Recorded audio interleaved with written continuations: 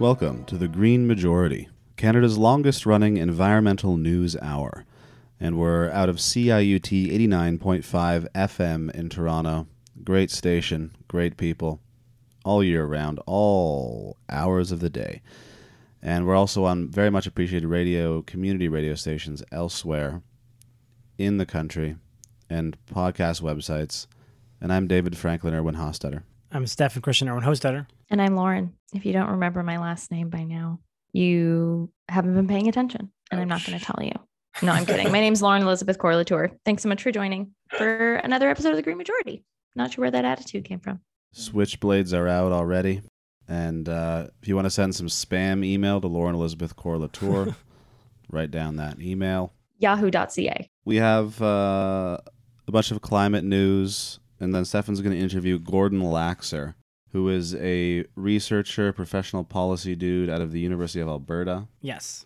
Very knowledgeable individual. And he's written a report about foreign funding of Canada's oil industry. This was a response to the Allen Inquiry. The Alberta government spent millions of dollars to prove that environmental groups are funded by foreign interests trying to destroy the Canada's oil industry.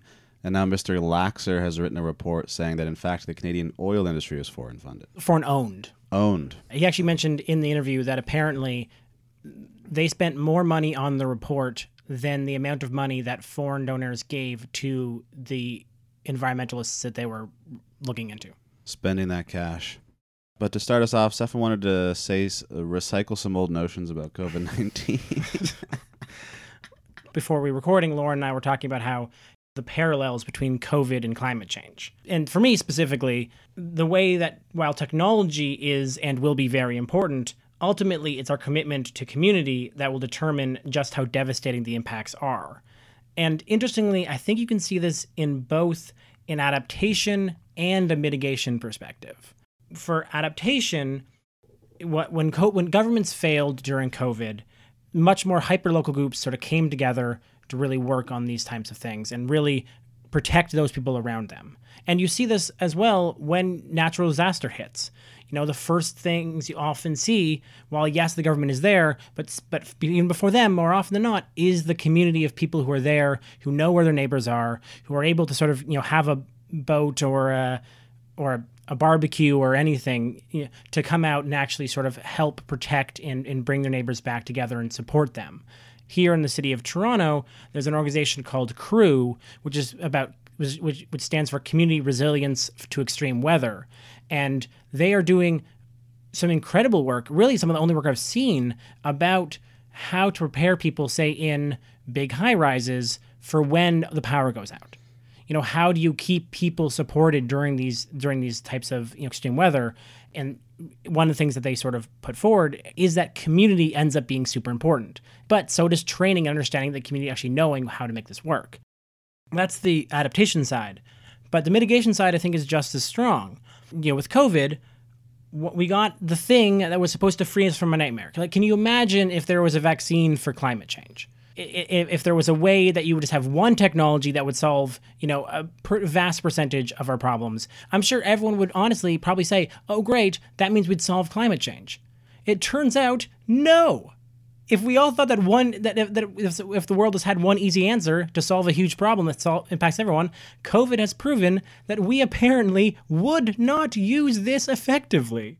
Our commitment to maintaining our broken system and protecting the profits of particular companies has allowed COVID to spiral out of control. Here in Ontario, the Omicron variant is what is causing the spike that we're about to see, which will, in some ways, sweep over us over the next few weeks and months.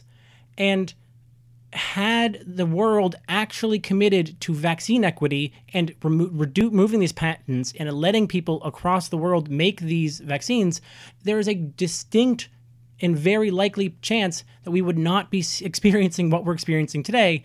And yet, God forbid, we don't let the pharmaceutical companies make billions of dollars off what was a publicly funded vaccine. Commitment and care for each other will be the only answer for both of these issues. What we've seen is the rich countries are refusing to open vaccine patents, and they still won't provide funding for the just transition in regards to climate change, ultimately dooming us all with their selfish greed. which is ironic for those of us who come from a Christian tradition, but let's just hope the three ghosts come to the oil execs and Pharma Bros soon.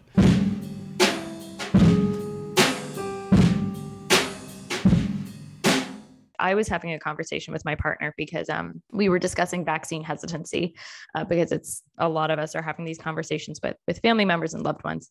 And my partner was really, he can understand the logic behind somebody who's vaccine hesitant and doesn't believe that COVID is an issue, believes that COVID is a hoax, is whatever. What he struggles with is the concept that somebody is vaccine hesitant, but does believe that COVID is an issue and is afraid of catching the virus and contracting it.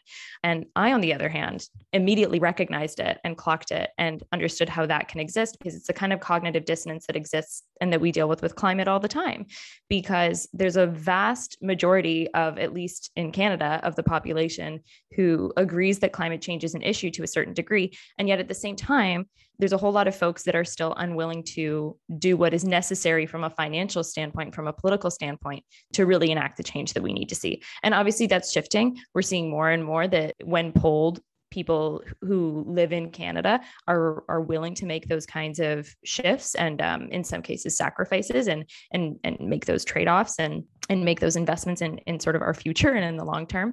But for a long time we weren't. And for a long time there was the argument that, oh, well, I don't want to sacrifice like my economic well-being for the quote unquote environmental well-being, which is a silly notion, but there's some learning that can be done there about how we operate as human beings and how we operate as a society. And I haven't like fully figured out exactly what those teachings are, but just sort of clocking that there are similarities in our behavior there as well.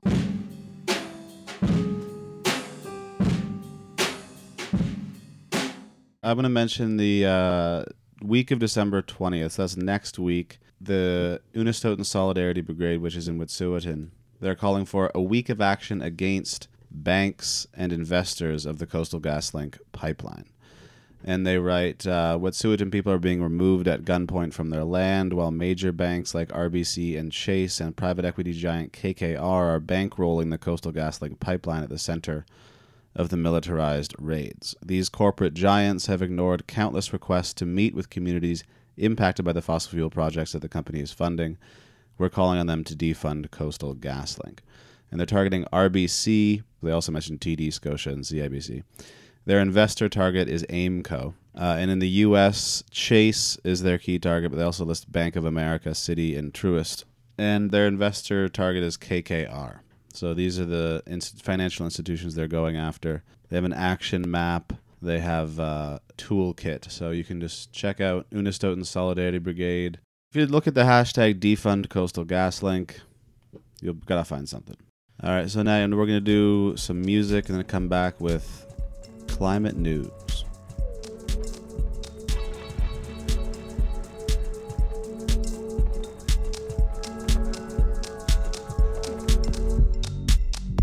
Stop looking at me, you. Stop looking at me, you. Smoking that black butter shit. You're all bruised, intoxicated, yammering on. What does the government know?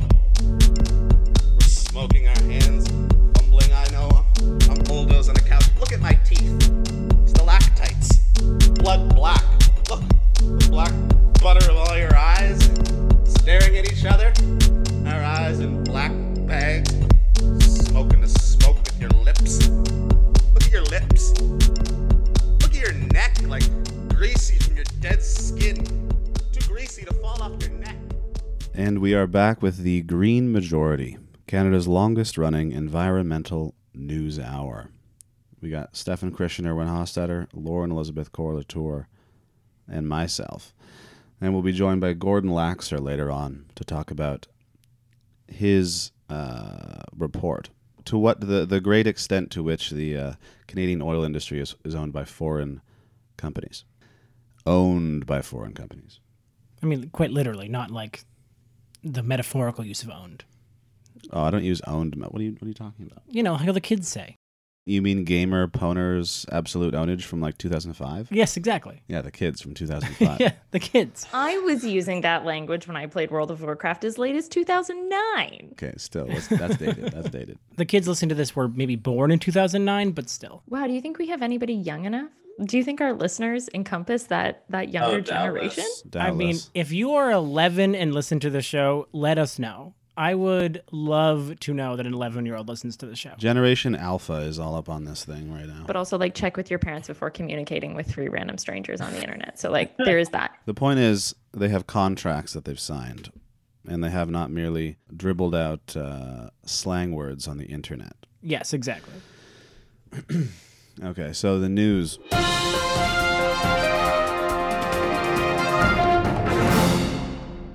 The Canada Energy Regulator is projecting that Canada will be producing more oil and gas in 2032 than it is now. And in 2050, our production will have gone down only slightly.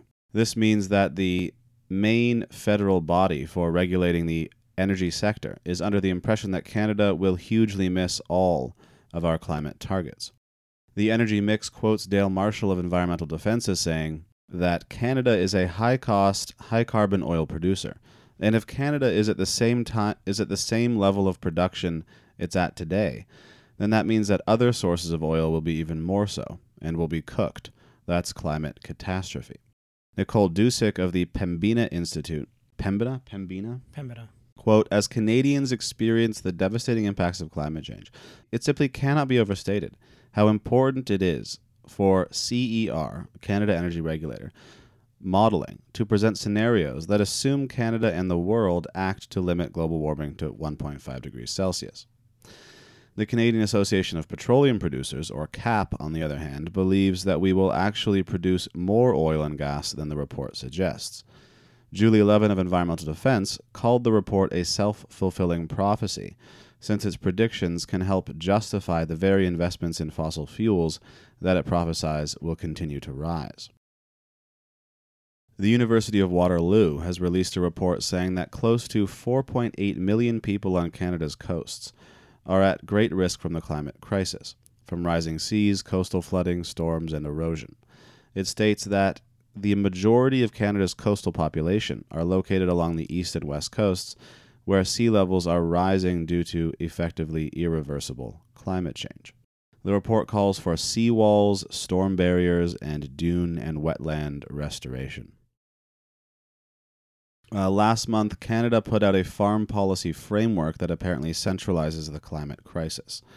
I don't understand in what way this is being done. That's what I've stated. Maybe Stefan will embellish on this. I can't guarantee it. You come at me for saying that I'm opening with a recycled news, and you decide to just drop that in there. I mean, you can see that I didn't have anything written down on it. You can see the notes. I have nothing written down on it. What do you want me to say? I mean, you just move on. And I could have deleted it. I could have deleted it, but you said that I should still say it. Well, I just didn't presume the ending. I just presumed you'd stop at a crisis. That's a very naive assumption. So the Toronto Star reports that there is a scientist in the Yukon and the Toronto Star reports there's a scientist in the Yukon and another one in Nunavik, which is northern Quebec, who are working on an early warning system for melting permafrost in order to get infrastructure closed down in time as the melt causes sagging, buckling, and sinkholes in the pavement. A large portion of Siberian permafrost, which is apparently vulnerable to abrupt thaw, was recently found to be releasing nitrous oxide, or N2O, which is a greenhouse gas that is 300 times stronger than CO2 when it comes to warming the planet. More research in the relentless measuring of climate minutiae has found that the Arctic will become rain-dominated rather than snow-dominated earlier than thought, possibly as early as 2050, even under 1.5 degrees Celsius of warming, possibly. The rain falling on the snow can cause mass starvation of reindeer, caribou, and musk oxen because they can't dig through the layer of ice that forms over the snow in order to consume the grass underneath. Michelle McChrystal from the University of Manitoba is quoted in The Guardian as saying, "The Arctic having very strong snowfall is really important for everything in that region and also for the global climate because it reflects a lot of sunlight." The Doomsday Glacier, the huge Doomsday Glacier in Antarctica, the Thwaites Glacier, is now estimated to disappear within 3 years. If the Doomsday Glacier goes, it could trigger other glacial collapse in Antarctica as well, which is why they call it the Doomsday. November was hot and dry for the American West in states such as Denver, Montana, and Colorado.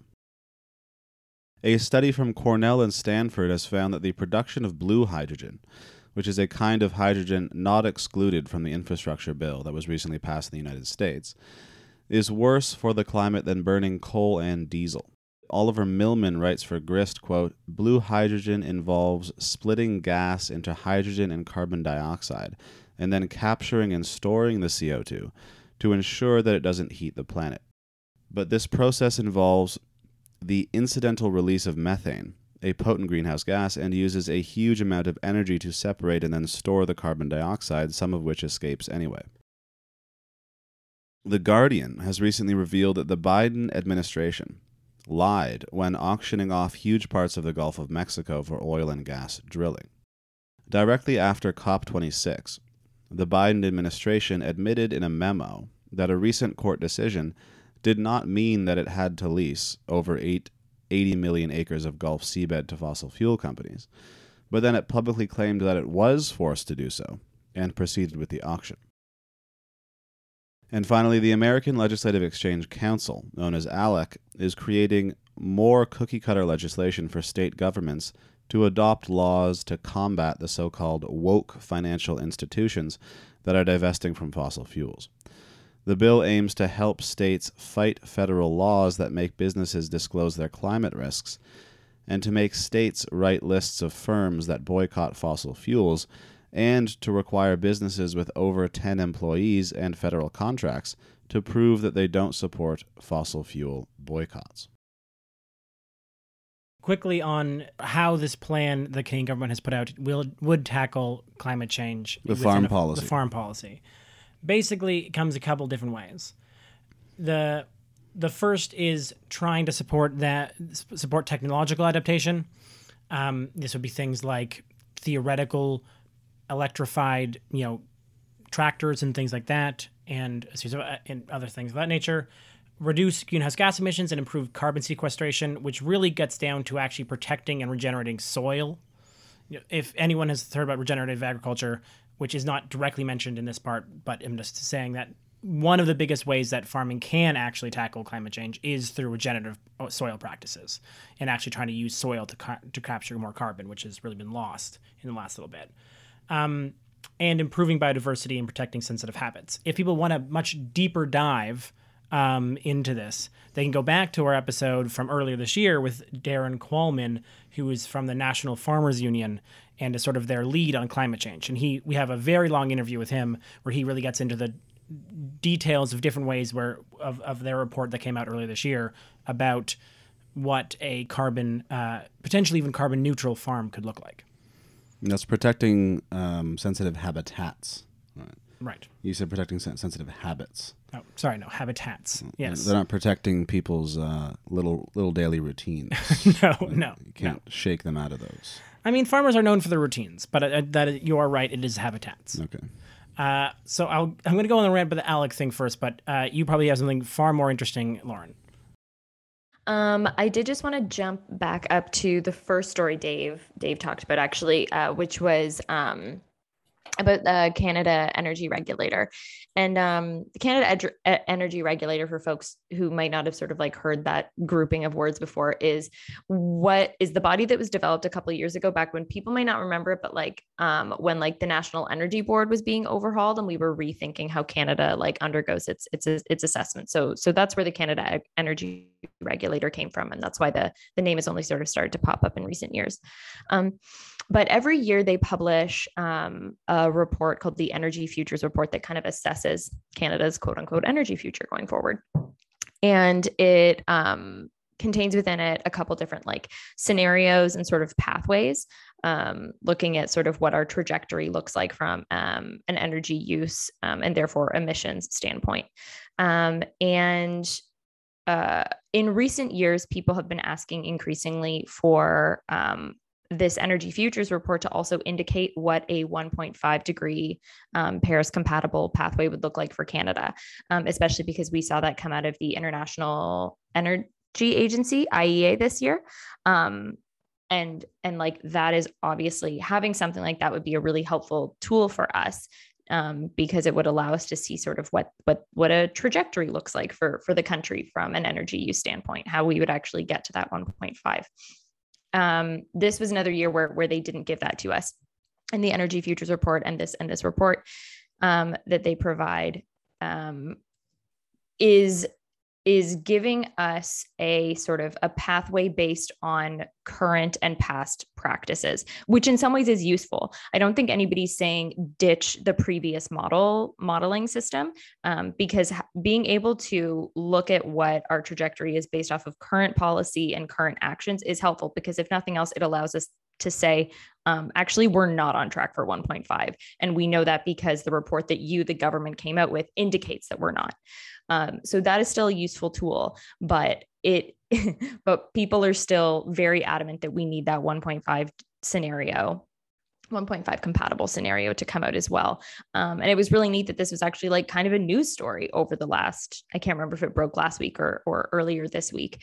But it's neat that something like this is actually getting some conversation and like has some CTV and some CBC headlines behind it. And there was enough hubbub that Jonathan Wilkinson, the Minister of Environment, Climate Change Canada, did tweet out that going forward, he has asked the CER to look into how they could achieve even more data in line with Canada achieving net zero emissions by 2050. And it's like, cool. You could also just say they're going to do it. And it's not just like looking for even more data. It's like, no, just give us the scenario, because like the CER is an independent body, but it's an independent body that falls underneath the mandate of ECCC. So unless the minister explicitly says, we need you to do this and develop this scenario and publish this scenario, they're not going to do it because they don't have the permission and the mandate to do it. So like, I don't know. It's kind of like, thanks for the peanuts, Jonathan. Like, that's not really what we asked for. We asked for the whole hog and you're giving us like a piglet. I don't know. That was a weird analogy. I don't know where that came from, but yeah, so that's the current state of the union. If people want to read more about it, there's plenty published. There's a good story on the CBC website titled "Canada's Energy Regulator Criticized for Not Modeling a Net Zero Future," and there's some good quotes from some really well-informed people in that. So yeah, would encourage folks to read more about that, because it's something that we're going to need to push for going forward. Because unless we have this data and this scenario, it's going to be really hard to plan for the future effectively. Jonathan is just tippy-toeing around his buddies with a nice caressing attitude that is going to bring them into where he wants them to be, subtly, semi subconsciously. It's not that he's not going to get it done. Exactly. And also, I misspoke. Jonathan Wilkinson is no longer ECCC minister. He is NRCan, National Resources Canada. The Minister of Natural Resources is his title. So my apologies for confusing people. We've definitely gone over before how, activist and noted climate champion Stephen Guilbeault is going to get this done. Like, I'm sure we've done that.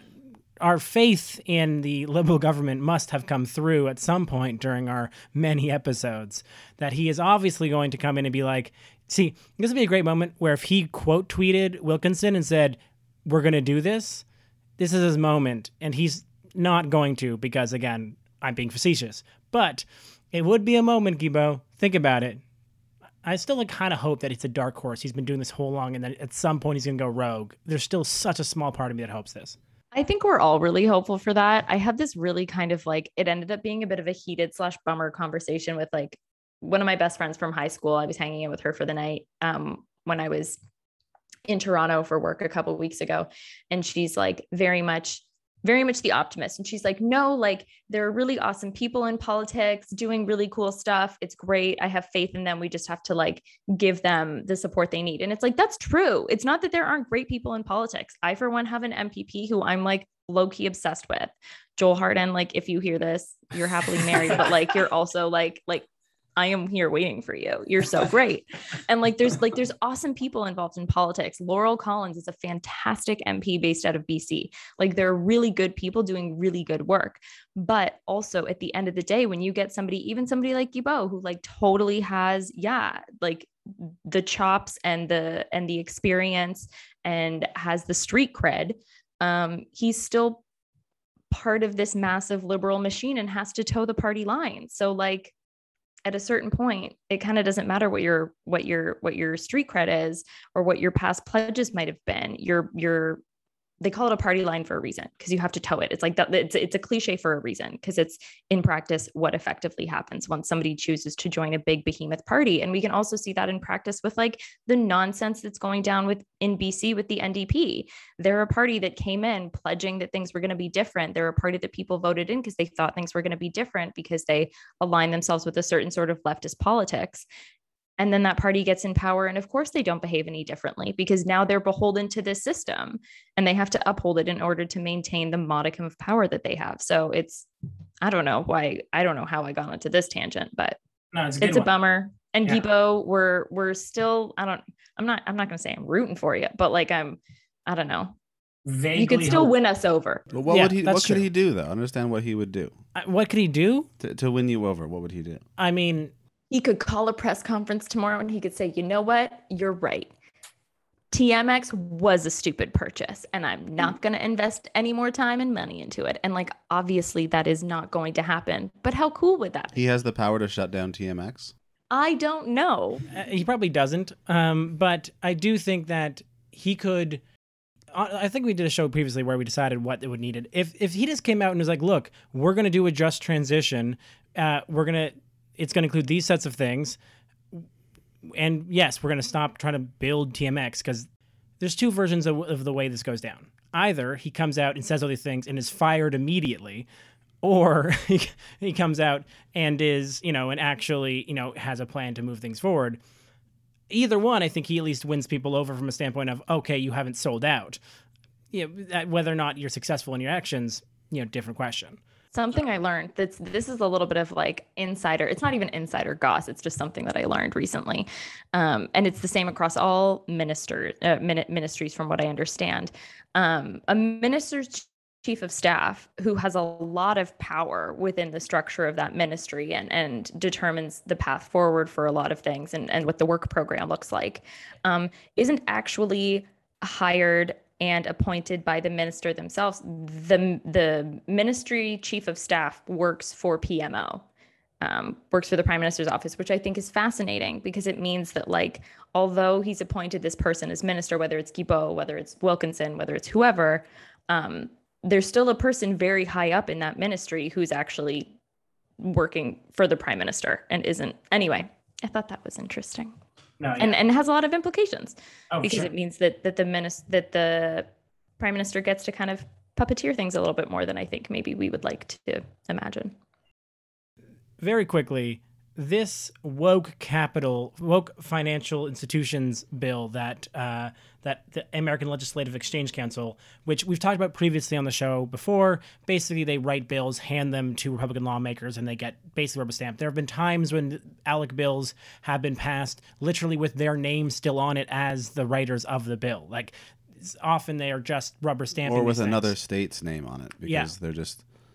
they're just being applied across state from state by state, the exact same wording. Yeah. And this is draconian to the next level. What's amazing about this is the quote unquote free market is now, the moment you decide that maybe the free market won't want to invest in something that they've decided they're kind of culturally connected to, which is what's so confusing about this, that they are passing bills to directly restrict the free market. To say that you cannot receive money if you are going to make your own financial calls and decide not to do this. It is so unbelievable that they are trying to make sure that no business over 10 employees won't support fossil fuel boycotts. If businesses are people and people have free speech, which y'all made true, I'm not saying I'm supporting it, but this was a move by the conservative movement in the States to make businesses people, then how on earth can you demand that they don't do this? It seems like such a direct violation of multiple different statutes in the Constitution. And anyways, it's baffling and I'm not happy about it. Lauren. Stefan, you are too old and too wise to expect any sort of like logical coherence from the right. But yes, you are correct. I do agree, of course. I mean, that's fair. It's bananas. Well, with that, we will go to someone who's not bananas, which is Gordon Laxer, right after this music break. Greasy from your dead skin. Too greasy to fall off your neck. Let's go. Let's go, I said, to the fields. Golden machines, those massive fuckers. Lubricated tubes, endless in use. You know what I'm talking about? The cradling of vegetables that are sliding down the cylinders. You know, hydraulic surging of the ground. Each crop, each batch, each season. Who needs seasons? The foie gras is grown in a laboratory. Tastes good, doesn't it? Tastes good, doesn't it? Yeah. You look at us right here like, fucking on these fake black leather couches. Where are the goddamn cows? Not even allowed to see the world. The world! Organics from it to terraform, re-terraform, to cut up the trees and the rocks, get the black oil. You think of think the organisms out there, their coiled little spines, pouncing, throttling, gobbling up the hides and the underbellies of the weaklings, in the sun, the shining sun. Look at us, house cats, lapping up each other's overdosed eyes, our butter knife minds, fit only for the cutting of the butter smoke, black against that unseeable sky. The leopards, the jaguars, the pumas, and the lynxes out there gobbling. What? You'd rather this staring at each other's conniving minds on couches, well, in how many generations? Get me the fuck up off this shit. I'm standing, son. Going out. Okay? Golden machine fields, and beyond that, beyond that, the wilderness, the yachts, Gandavas, Bandas, and the Nagas. You know what those are? You know? I'll stomp you. Stomp your weakling, warped, bare naked body until you are something else. Me, I'm a gorilla. I'm no city brother. I am muscular. I'm a gorilla. What? My tendons are filled with hemoglobin and fatty acids, and I am healthy.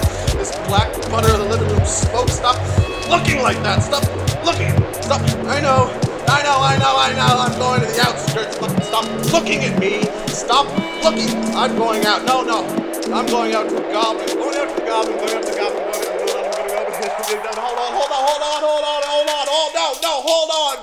I'm going out. What? Fuck you.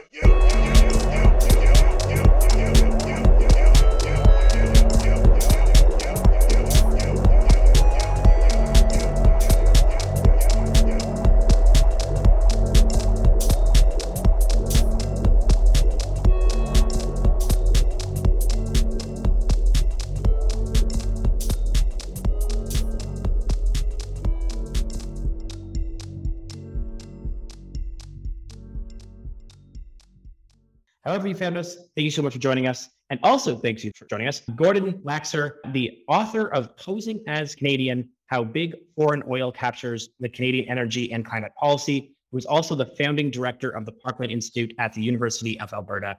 Thank you so much for joining us, Gordon. Great to be here. Wonderful to have you. And so let's start first actually with that last piece. Can you tell us what the Parkland Institute is?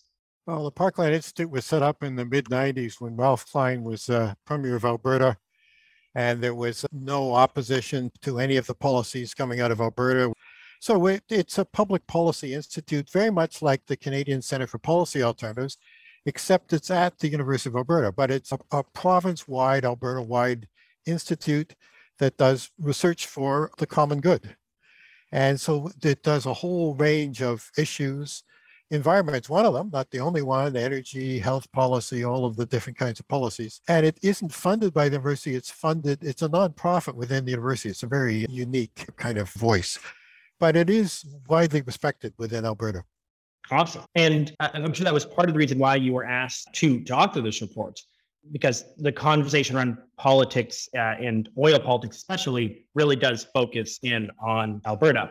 And so I'm curious if you can talk about how did this report come to be? You know, it was co-published by the Kansas Canadians, as well as the CPA of Saskatchewan and BC offices. And so clearly there's a sort of a coming together of folks, but perhaps you can tell us the story of how this report came to be.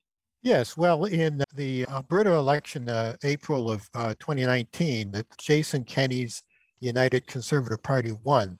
He promised in the election that he would investigate the foreign funding of environmentalists who are trying to landlock Alberta oil, as he put it, and that he was going to see if there's anything illegal going on. He set up a war room, as he called it, $30 million a year. And he set up a public inquiry that was going to look into this and find out follow the money trail. And he was asked, Kenney, 2 months before he promised this in the election, the Canadian Association of Petroleum Producers, CAP, which is the voice, is the apex voice for big oil in Canada. They charged that there was all this foreign funding of environmentalists that were stopping pipelines, and there was this anti-Alberta campaign. And shortly after, Jason Kenney took up what big foreign oils call, and then he promised that he would do this if his government was elected. It was the UCP, United Conservative Party, defeated the NDP, Rachel Notley's NDP, in that election. And they did set up a public inquiry. So the results of the it was not really a public inquiry because they had no hearings. It was a Google search, basically, very peculiar. So they found a forensic accountant to head this, who had connections to the UCP, United Conservative Party. Anyways, they found that there was only a pittance of money. The amount of money that was coming in, foreign funds to fund the campaigns by environmentalists to try and block Alberta oil. And the reason the environmentalists were doing that was because the tar sands and the production of oil and gas is the single biggest source of emissions in Canada. It's bigger than all forms of transportation. It's production of oil, mainly for export. Anyways, but there was very little foreign funding coming in. In fact, the annual flow of funds, foreign funds coming in, was less than the cost of the public inquiry itself. So do you have a public inquiry to look at this big pop? Okay. So we decided, let's see if there is another source of foreign funding. And we looked at the oil companies. And the interesting thing about oil in Canada, the government meets with them all the time, whether it's the Alberta government or the federal government. They are in perpetual meeting with the oil industry. Well, guess what? The oil industry is overwhelmingly foreign owned. In fact, there is no major Canadian oil company since Petro-Canada was taken over by Suncor in 2009. So the Canadian Association of Petroleum Producers, this apex organization for big oil, they get 97% of their funding from foreign-owned oil companies. Now, if you're foreign-owned, that you're foreign-funded, right? So, it's unbelievable that they would bring up this idea about foreign funding and saying this is a terrible thing, when in fact they are so overwhelmingly foreign funded and directed. The CAP is basically the little brother of the American Petroleum Institute, API, which represents pretty well the same oil companies. And they certainly have they're not Canadian oriented, but they have called the environmentalist traitors to Canada. They wave the maple leaf. They pretend they're Canadian, and they meet with the government all the time. And so we wanted to go into that. And so I actually did some research on the Bloomberg terminals. You can go in and you find out who owns the companies and where their residence is. So we went into all of the companies on the board of governors of CAP, and we found that 77% of the corporations on the board are from corporations which are either 100% foreign owned or majority foreign owned. So that's 3/4. And they were the big companies.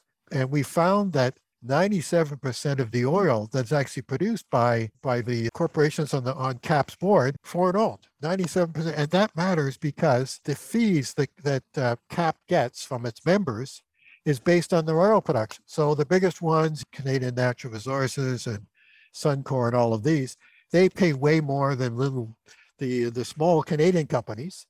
And so 97% of the funding of CAP, CAP, we don't know exactly because CAP refuses to make its budget and revenue public.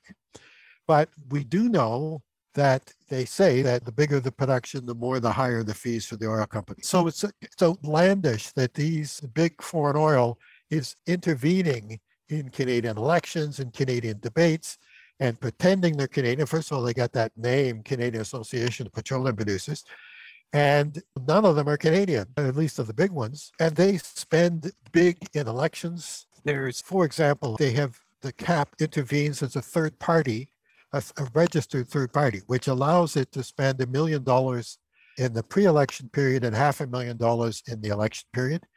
They do a lot of media advertising.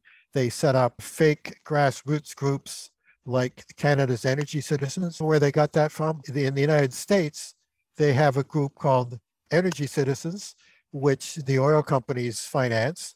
And so CAP in Canada just stuck the word Canadian in front of it, and they're the Canada's Energy Citizens. And so this group was very active on the social media. It's got over 250,000 followers and likes and all of those kind of things. And they pretend they're Canadian, and they're always on the media when everybody talks about climate. They will have a counter thing. Anybody criticizes the oil companies. So the CAP intervenes, and then they have meetings, a number of. So there was between 2011 and 2018, and this overlaps both the Harper government and the Trudeau government. There were 11,000 meetings between the oil industry and the federal government officials. And so it was both the same with the Harper government and the Trudeau government. So this is a meeting like once a day that the oil industry, so they're meeting perpetually. They also, when COVID hit, most of us had to work at home, or a lot of us did. Well, the CAP didn't stop us lobbying. They, in fact, set up a secretive group with the federal government called Follow the Path. And so CAP was there, and 4 big oil companies, all of them foreign owned, either totally foreign owned or majority foreign owned. They were advising the government, and they made a whole bunch of demands and asks, and a lot of them were there. So they were more subsidized, more highly subsidized. They didn't have to pay to clean up the mess that they've left in Alberta, the liabilities, environmental liabilities, orphan wells that were just and abandoned wells that are not operating anymore. So the federal government picked up the bill. So this is at least part of the bill, and they haven't cleaned up most of this stuff, but it is the public and the taxpayers who picked up the cost of cleaning up these wells at Big Oil. And Big Oil is making such huge profits. There's another study that I did, a companion study that's going to come out soon, which shows big foreign oil takes $23 billion a year in profits out of Canada, doesn't even touch down in the country. And Alberta gets very little of it. Canada gets very little of it. And the oil industry keeps talking about, we are central to the Canadian economy. The Canadian economy wouldn't do well. Well, guess what? The oil industry employs so few people. It employs fewer than 1% of all the workers in Canada. And they brag, the oil companies brag about what they call demanning the industry. So there's so few workers, it takes $2 million investment in the oil industry to produce one job. In manufacturing, you get 20 jobs for that million. If you're in healthcare, you get over 20 jobs. So there are so few jobs so that they can't really justify in terms of, well, we're employing all these people. They're laying off so many people, even while they increase their production and increase their emissions. And so it's interesting that showing their influence, the Trudeau government is bringing in a carbon tax, all these measures to reduce demand for oil. What they don't do is there's no cap on the production of oil, and that is the biggest source of emissions. So you can see the influence of big oil, and it is, these people are such hypocrites to pretend that they're Canadian. They're not in here for the good of Canada. They are here to make a buck, and they're going to leave or go anywhere else where they can make it if they can make more somewhere else. So what the report is really goes into those issues. Yeah, as we all apparently know, corporations are inherently patriotic, and it's only people who are asking for the country to be better that can possibly be in any ways, against Canada. But joking aside, so you've done a great job there of laying out, I think, both the big revelations of this report and the playbook that CAP uses to try to influence information. I'm curious if we can move to what are your recommendations for how we can reduce the impact or influence of these oil companies? Well, yes, there's something we can do. In the 2016 U.S. presidential election, there was a lot of talk about Russian interference. And I support the idea that every country, every democratic jurisdiction, the people, the citizens should be able to determine their own future without foreign funded, especially big corporate foreign funded influence. And it isn't just foreign governments that interfere in other people's elections.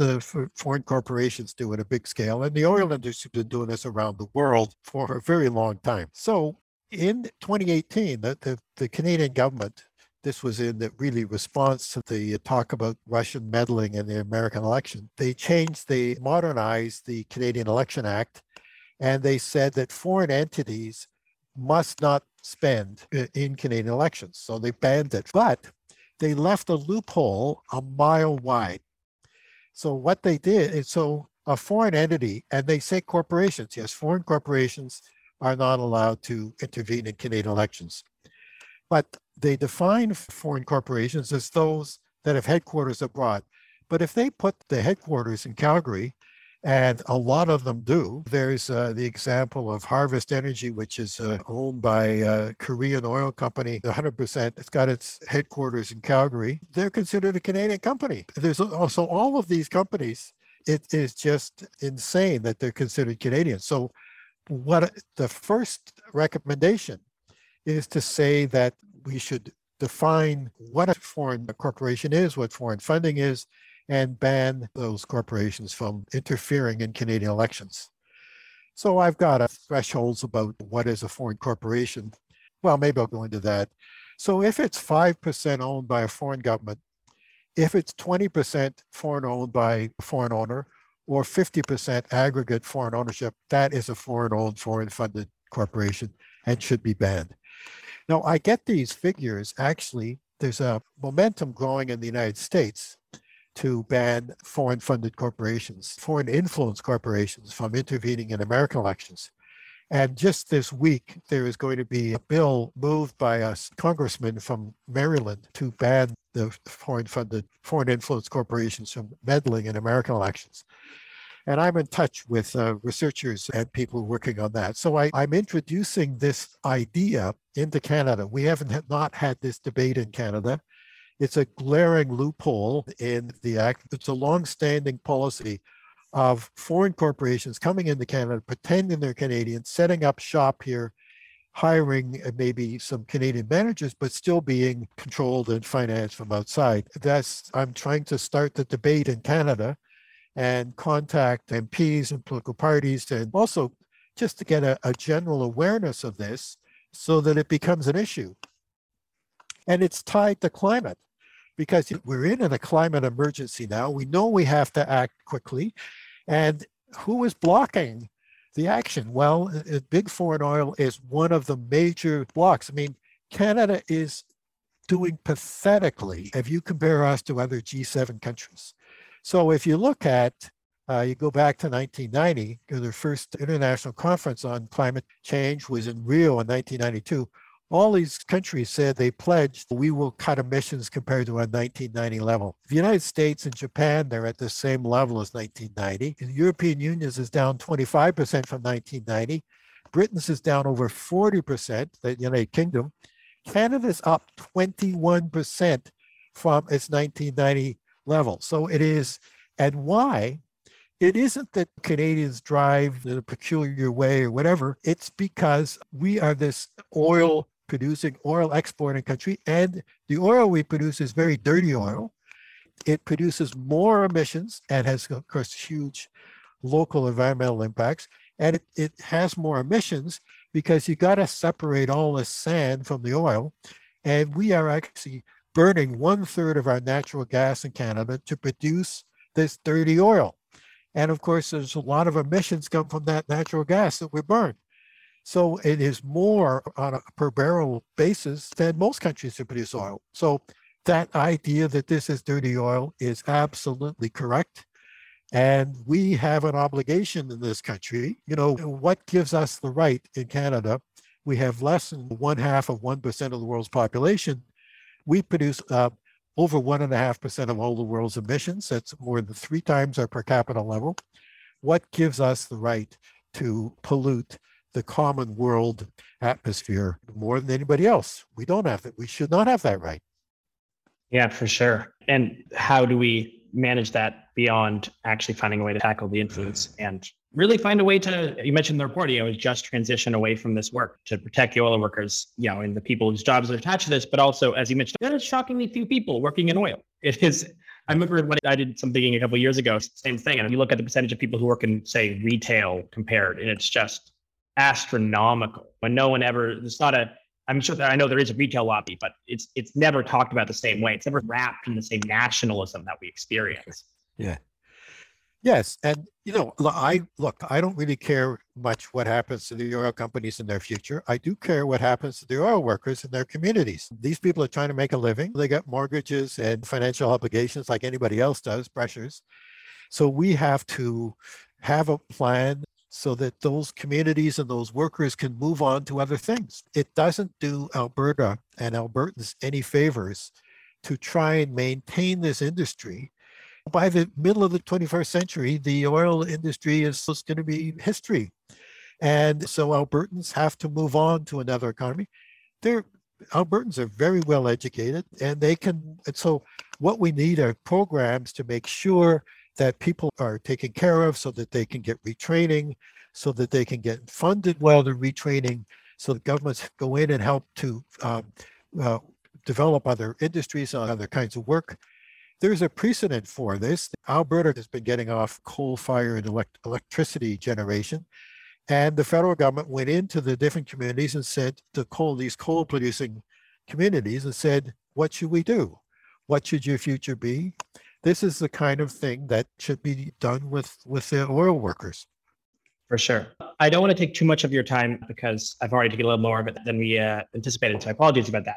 But I do want to get to one more question because I do think it's important and a nice grounding question for those who might be listening, which is, obviously you've thought a lot about climate change and also transition, what a transition looks like. And there's a whole bunch of anxiety, I think, based on not just climate change, which is very huge, but also just the fact that the huge changes required in our world, even to combat climate change. All of this, I think, is wrapped up into a similar basis of unknowing about a future. And so how do you manage your climate anxiety or your anxiety for the future? I tend to be a bit of an optimist. Maybe, I don't know how well grounded that is, but the way I deal with my own anxiety is to get out there and work really hard to change Canadian policies and so that we actually tackle this stuff. But I'm also reminded my parents lived through the Great Depression and the Second World War. And I think of my parents facing the possibility of Nazi Germany taking over the world. They had to confront this, and it was a terrifying thing. And they got through it. They went in and they stepped up. That whole generation stepped up and did what work was necessary. And I have faith that I think we can do that now. I really have faith in, especially the young, the people that Greta Thunberg and others of Extinction Rebellion, all those kinds of things that are going on. I do think that we can push governments to take real action. We haven't done it. Governments have not really had their foot put to the fire, but I think it was increasing momentum to do that. I have faith in that. So yeah, it's always good to be reminded that there were terrifying things in the past too, that we had to battle in some ways. Well, how can folks find this report and learn more about it? Well, you could go to my own website, www.gordonlaxer.com. You can go into the Council of Canadians website, just click Council of Canadians and look up the report. So it's called Posing as Canadian, How Big Foreign Oil Blocks Canadian Climate Action. So I think you could find it that way. Amazing. Well, I'll give you a chance for a last final thought in half a second. But before I do that, thank you so much, Gordon Laxer, author of Posing as Canadian, How How Big Foreign Oil Captures Canadian Energy and Climate Policy, and also the founding director of the Parkland Institute at the University of Alberta. And so, Gordon, we have a reach semi-across Canada with our syndicate partners. Imagining yourself speaking to the general listeners, if you had one thought to convey to them, what would it be? Well, optimism that we can do this. We can deal with climate change, and we can actually make this a better country as we deal with the transition. Yes, I have faith that that's in Canada's future.